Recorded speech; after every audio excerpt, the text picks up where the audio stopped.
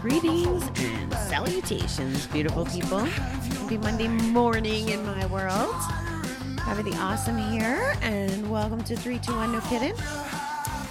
We will get started this morning with our little passage from the inspiration calendar.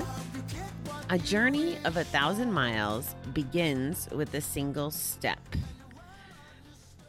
This definitely applies to our recovery journey, right? Got to start somewhere. That one step will lead to many more miles if we do the right things and practice and move forward instead of thinking about the 1,000 miles and getting overwhelmed. This also reminds me of college. When I was an adult learner, it was like, how do I, where do I start? I can only do one class a semester, blah, blah, blah. Well, all of a sudden, 1 year passes and 3 classes are done, and 2 year passes and 6 classes are done. And what ends up happening is you get closer to your degree, even though you're only doing it 1 class at a time, as opposed to every year looking in the mirror going, oh, I should have taken 1 class. I'd be 1 class closer. So it applies in both situations. That's just the example that I could remember consciously thinking about when I made those decisions. Of course, now I've dropped out of my last degree program, but I feel really good about that, actually.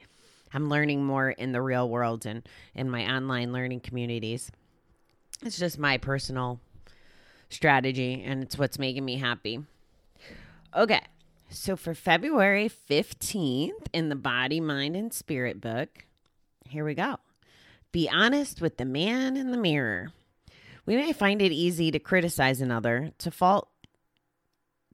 find fault in him or her. No. I swear it's the punctuation.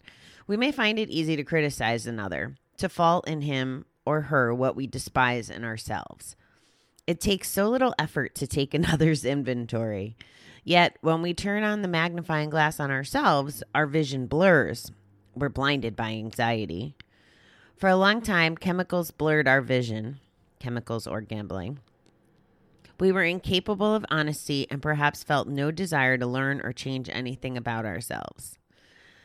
Now we are asked to get spiritual, to get honest, to look at ourselves, to focus on the changes we need to make, and to leave others to their own keeping.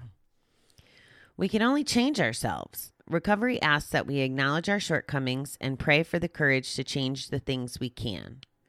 More than enough self-work lies ahead, enough to preclude our working on others. It's important that we be real, that we not strive to be someone else. This is where the serenity to accept ourselves will come from. Today, help me tend my own garden and let others tend to theirs. Okay, so I will admit, 2 nights ago when I couldn't sleep, I fell down the Bachelor rabbit hole. And I don't know, I'm 3 or 4 episodes in. And it's very interesting because now I get it. They edit it to show what they want to show. But there are some blatant mean girls on this show. And as I'm watching them, I'm thinking to myself, like, how are you letting these girls get away with it? Because it was definitely bullying. And then I'm watching the other people in the group that aren't specifically the mean girls per se. And they're kind of meek and maybe trying to step in and help, but not really standing up for the girls that are getting bullied. And the thoughts that were going through my head were things like, oh, this is that pack concept.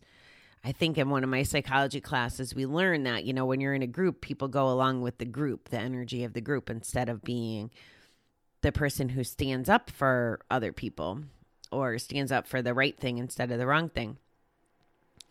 And one of the situations was that one of the girls started spreading rumors about another girl that could hurt her. And the reason I'm sharing this in the context of this reading is when The Bachelor, and I'll give him a lot of credit, he was a very classy guy. When he found out that this stuff was going on, he addressed it and he basically kicked the mean girls out.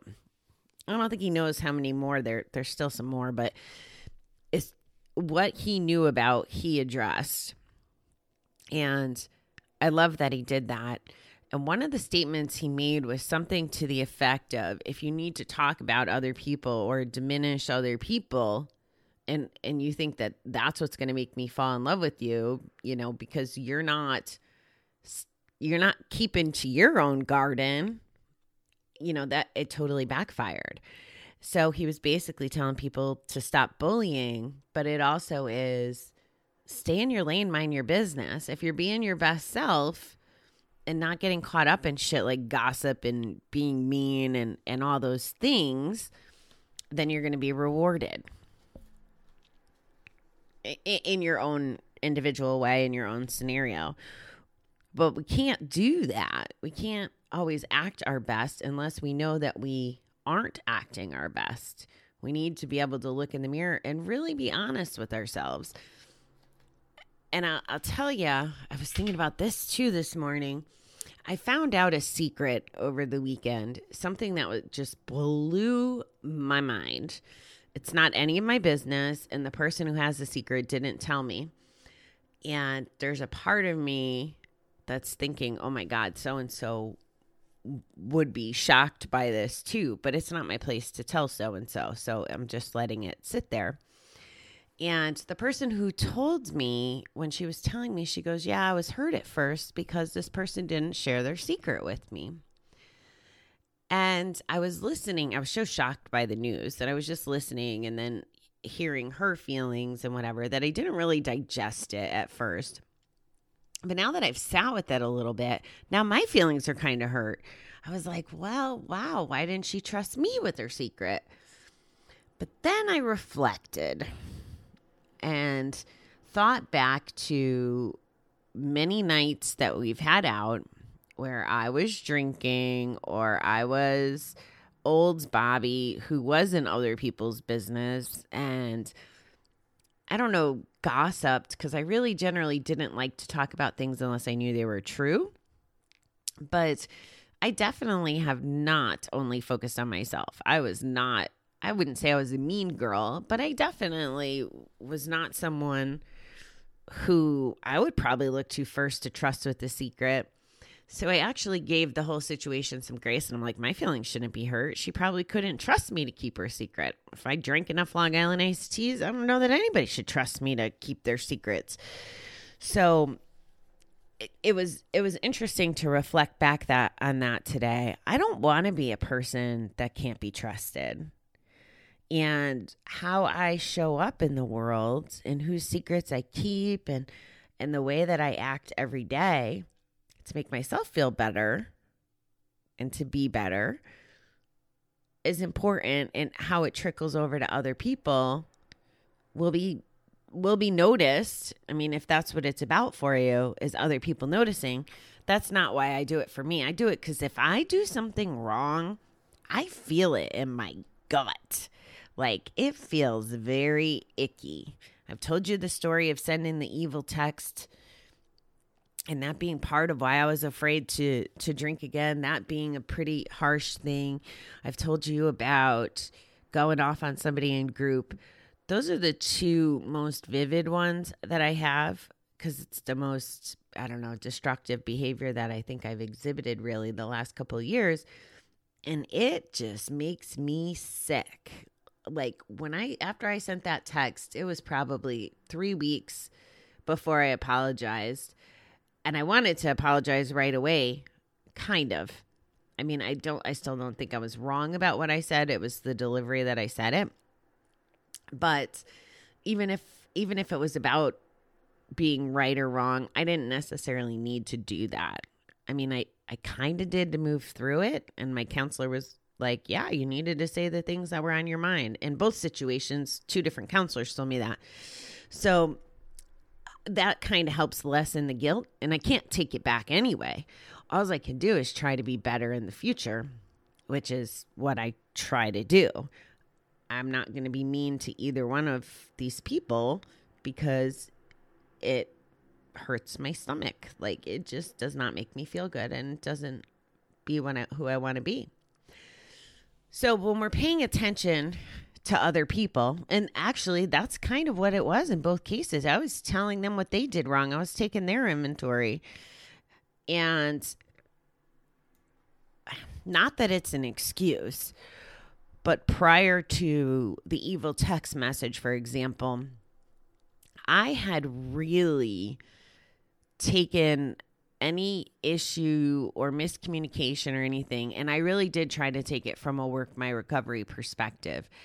And I would own it. How could I change in this situation? How could I do better? How can I be a better person, better partner in these situations? And I'd carry that. And then to find out that I was betrayed, that's what set it off, was like I was lied to. Then it was like, wait a minute. So I've been taking all this responsibility and it was really you lying all along. Like, that was the trigger. It doesn't make it right. But I will tell you that I was trying to work through my own actions and make sure that, you know, I wasn't being too naggy or too, I don't know, whatever things I could have been. I always carried the weight of that. I'm not condoning what I did. And like I said, I think it was part of healing. I'm just kind of expressing how telling other people about their own actions and stuff just it's not a good way to take care of your own business. And I'm sure if you're anything like me, you have enough of your own shit and problems. You really don't need to go fixing everybody else's if you really spend the time looking in the mirror. And I believe that if we do the digging, if we find out, first we have to identify, like, what are our speed bumps? What is making us act the way we do, or what is causing these feelings? If we do some of that digging, it's like it's working on emptying out your bucket. And I think you'd be surprised to find the more reflection you do, you may start healing old wounds or cleaning up some of the stuff that you need to clean up. So if you were still, all right, let me use my example. Let's say I was still acting like a jerk to the guy I sent the evil text to. First of all, I would not feel very good. And I probably, well, I'm trying to think how to explain this best. So if I stayed in evil mode or made it all about his actions, my energy would be on that. And I wouldn't have done my healing or growing during the time that I was silent with him. And if I'm really struggling to explain this, I know what I want to say to you. If I had spent all that time beating him up or talking about what he did, I would not be looking at what did I do or how to move to the next level of life with all the things I had to address. And I had my own stuff to address, so I didn't need to be trying to fix him. I mean, 2020 was a shit show in some cases, circumstance. So if I was wrapped up in trying to take care of someone else's character defects instead of paying attention to mine, I'm not sure that last year would have been as successful as it was for me. And by successful, I mean the healing, the self-awareness, those kinds of things, the really making self-care a focus, not anything to do with job or life or any of that, but the success of trying to be a good human and move forward and take care of the crap that needs to be taken care of and addressed. So that was the moral of the story. If I spent time and bad energy on that situation, I'm not sure I would have achieved all that. The other thing is, and this is the person who hurt me the most in the world. Like, I can't even imagine ever being hurt like this again. I won't allow it for starters. But I am now at the point where I don't want to say I'm indifferent, but it's healed. I don't want to say it's like it never happened, but if you think about like a regular, I'll call it a boo-boo heals, when it first happens, it's very raw and sensitive. And then through time, it scabs and it's like, okay, this will still, it's tender, but I can survive. And eventually it turns into a scar. So the scar is still there, but I'm not as tender to anything he says and does like I was back before. And it's making for a better quality of life where we can communicate amicably and live our lives separate and fine, and it's good. So I didn't end up losing a friend through it. I ended up landing where I needed to. And quite honestly, if I ended up with him, things would be very different than right now. And I'm very happy with the way they are right now. So I guess I'm kind of glad it didn't work out. Anyway, do your own work. Look at your own stuff. And you don't have to solve it all in one day, right? Going back to our motivational calendar, start with single steps. I think the first thing is just kind of to be honest with yourself. Listen to those voices in your head. If you say or do something where you're like, did I really want to do that? And that's what the step work is. Step 4 being us taking notice of what our shortcomings are and taking inventory. And then as we progress through the steps, step 10 is really kind of dialing into those things that we wanted to work on about ourselves. And if we do owe an apology or need to fix something, we do it a little bit more quickly than before we did our step work or before we took care of step 4. So those are the thoughts. So stay in your own garden, your own lane, whatever you want to call it, but do the work on you. And the benefit, even though it won't be maybe immediate, maybe you won't even see it for a little bit, but it will come. Like I said, using my example, it's been well over a year, and I definitely know that the outcome was the best it could be or the way it should be, and I'm happy about that. I didn't feel that in the moment, and you're not going to feel it in your moments either, but it is worth it when you get to the other side of all that. So, all right, beautiful people, have a fabulous day. I will chat with you tomorrow.